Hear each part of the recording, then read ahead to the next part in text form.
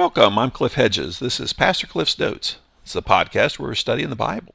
We're working our way through the book of Acts. Today is episode 213. We're looking at Acts chapter 4, verses 5 through 12. Let's read our passage. The next day, their rulers, elders, and scribes assembled in Jerusalem, with Annas the high priest, Caiaphas, John, Alexander, and all the members of the high priestly family. After they had Peter and John stand before them, they began to question them, "By what power or in what name have you done this?" Then Peter was filled with the Holy Spirit and said to them, "Rulers of the people and elders, if we're being examined today about a good deed done to a disabled man, by what means he was healed, let it be known to all of you and to all the people of Israel that by the name of Jesus Christ of Nazareth, whom you crucified and whom God raised from the dead, by him this man is standing here before you healthy. This Jesus is the stone rejected by you builders, which has become the cornerstone. There is salvation in no one else, for there is no other name under heaven given to people by which we must be saved." Peter and John encountered the lame man at the gate to the temple courts. He was begging for alms. Instead of giving him money, they healed him. Then they attracted a crowd in Solomon's colonnade, and they began preaching about Jesus. The authorities heard about this and intervened and arrested Peter and John. They couldn't do anything because it was already late in the day. The Sanhedrin had already closed for the day, and so they were thrown in jail for the evening. And now, the next morning, they're brought out to face the leaders. So verse 5, the next day, their rulers, elders, and scribes assembled in Jerusalem. Well, he doesn't mention the Sanhedrin by name here. He does down in verse 15, so when they ordered them to leave the Sanhedrin. So we know this is the Sanhedrin. He calls them rulers, elders, and scribes. Rulers, he's referring to the high priests or the leading priests. They'd be all Sadducees. The priests of the temple area were Sadducees. And elders, those would be non-priests, laymen from the community, elders from the community of Jerusalem. They would all be from rich families, part of the aristocracy. And scribes. Scribes were experts in the law, and probably a good many of them were Pharisees. So you have Sadducees, Pharisees, and lay elders from the community. Now, verse 6, it says, with Annas the high priest, Caiaphas, John, Alexander, and all the members of the high priestly family. Well, we've seen some of these people before. It says Annas the high priest. Interesting that it refers to him as Annas the high priest because Caiaphas is actually the high priest.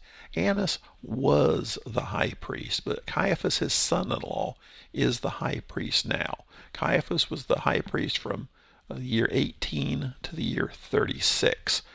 But we know where the power is. Annas is the one who has the power. Yeah, his son-in-law is the high priest, but Annas is the one who really wields the power. John, some of the ancient manuscripts actually say Jonathan, in which case it would likely be one of the sons of Annas who actually followed Caiaphas as high priest. Jonathan was the high priest from 36 to 37. And Alexander, we have no idea who he is, but Luke lists him because I guess somebody would have known who he was, and all the members of the high priestly family. So it's the leaders. They're all gathered here to rule on this travesty that's taken place the previous day of people preaching about Jesus. And their concern, one, is Jesus was a problem. They got rid of him, or at least so they thought. But now Jesus has followers who are rising up, and they're talking Messiah things, which can get a crowd riled up, and they don't want a crowd to be riled up. They're friendly with the Romans. They like things the way it is, and the last thing they need is for some kind of revolt or revolutionary spirit to start being talked up in Jerusalem, and for the Roman authorities to decide this needs to be stamped out. So verse 7.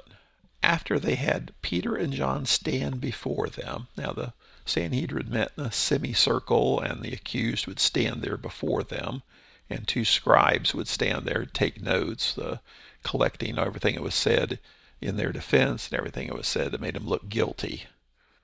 They began to question them. Now it says they begin to question him, but probably the high priest is the one who's speaking. So probably Caiaphas is the one actually asking the questions, but he's asking the questions on behalf of all of them. By what power or in what name have you done this? Now, done this, specifically probably referring to the healing, but also the preaching. They're concerned about the talk of resurrection. Verse 8, then Peter was filled with the Holy Spirit and said to them. So Peter has another opportunity to proclaim the gospel here. Interesting, Jesus talked about this, said there would be times like this, and specifically in Luke's gospel. Luke is the one who writes Acts. Luke is the one who wrote Luke's gospel. So in his promising of the Holy Spirit in Luke chapter 12, verses 11 and 12, Jesus said, whenever they bring you before the synagogues and rulers and authorities, don't worry about how you should defend yourselves or what you should say, for the Holy Spirit will teach you at that very hour what must be said.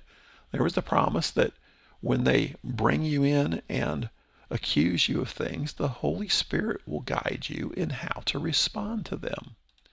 Similarly, in Luke's Gospel, chapter 21, in Luke chapter 21, he's talking about the end times. All these things will happen.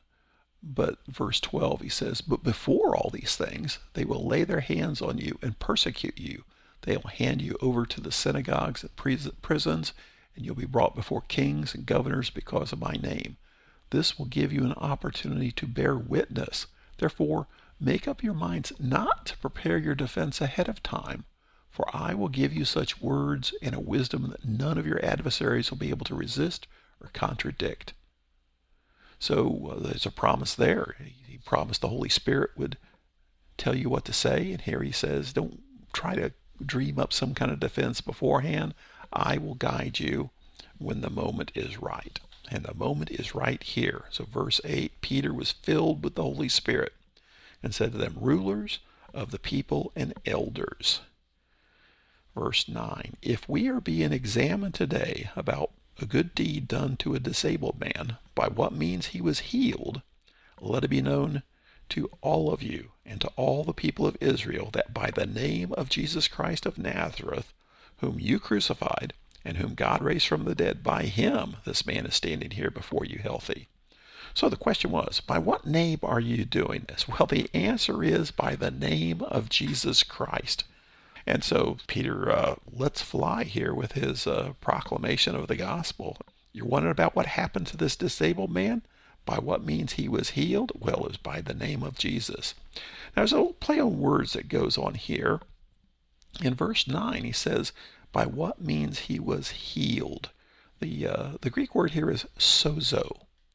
And it can mean a lot of things. It can mean delivered, rescued, saved, or healed. So in here, the context is he was healed. But we'll see it again in a little bit, so hold that thought. So it's what name has done this? It's by the name of Jesus Christ. And we have seen these words before, whom you crucified. Now, that was to the crowd, the whom you crucified on the day of Pentecost, and there on Solomon's colonnade the previous day, whom you crucified. Now, specifically, this is the Sanhedrin, the ones who sent him to Pilate and demanded that he be crucified, but whom God raised from the dead. By him, this man is standing here before you healthy. Now, he mentions that this man is standing here before you. So the implication is the man who is healed is standing right there. Now, was he arrested along with Peter and John and held in the jail overnight? Or is he called as a witness to testify about what happened? Hard to say, but there he is standing there. And it's not like nobody on the Sanhedrin has ever seen him for the last 40 years at the gate to the temple courts begging for alms. Pretty obvious what happened. In verse 11, this Jesus is the stone rejected by you builders, which has become the cornerstone. He's quoting from Psalm 118, verse 22 here. We see this quoted several places in the New Testament. Old Testament reference to the stone rejected by the builders is now the cornerstone. The cornerstone is the most important stone in the foundation of the building, and the stone was rejected, but now is the most important stone in that foundation. Then verse 12, there is salvation in no one else, for there's no other name under heaven given to people by which we must be saved. So he's referring to the name again. You want to know what name this is done in? Well, it's the name of Jesus, and he's the only name in which there is salvation. Now, he uses the word saved again here, by which we must be saved. This is that word sozo again. So he uses the word to describe the healing of the lame man, but then he uses the word again here, and the context here is being saved from the wrath of God, salvation. And he says, by which we must be saved. Now, in many of the speeches that he makes, there's a call to repentance. There's no blatant call to repentance here to the Sanhedrin, but it's implied specifically with this statement that there's no other name by which to achieve salvation. There's no other name by which we must be saved.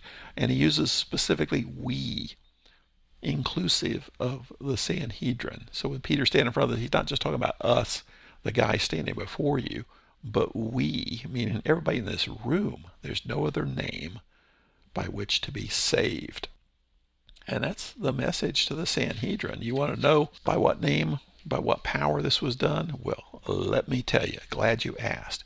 It's the power of Jesus Christ. That's the name in which this man was healed, in which we can be saved.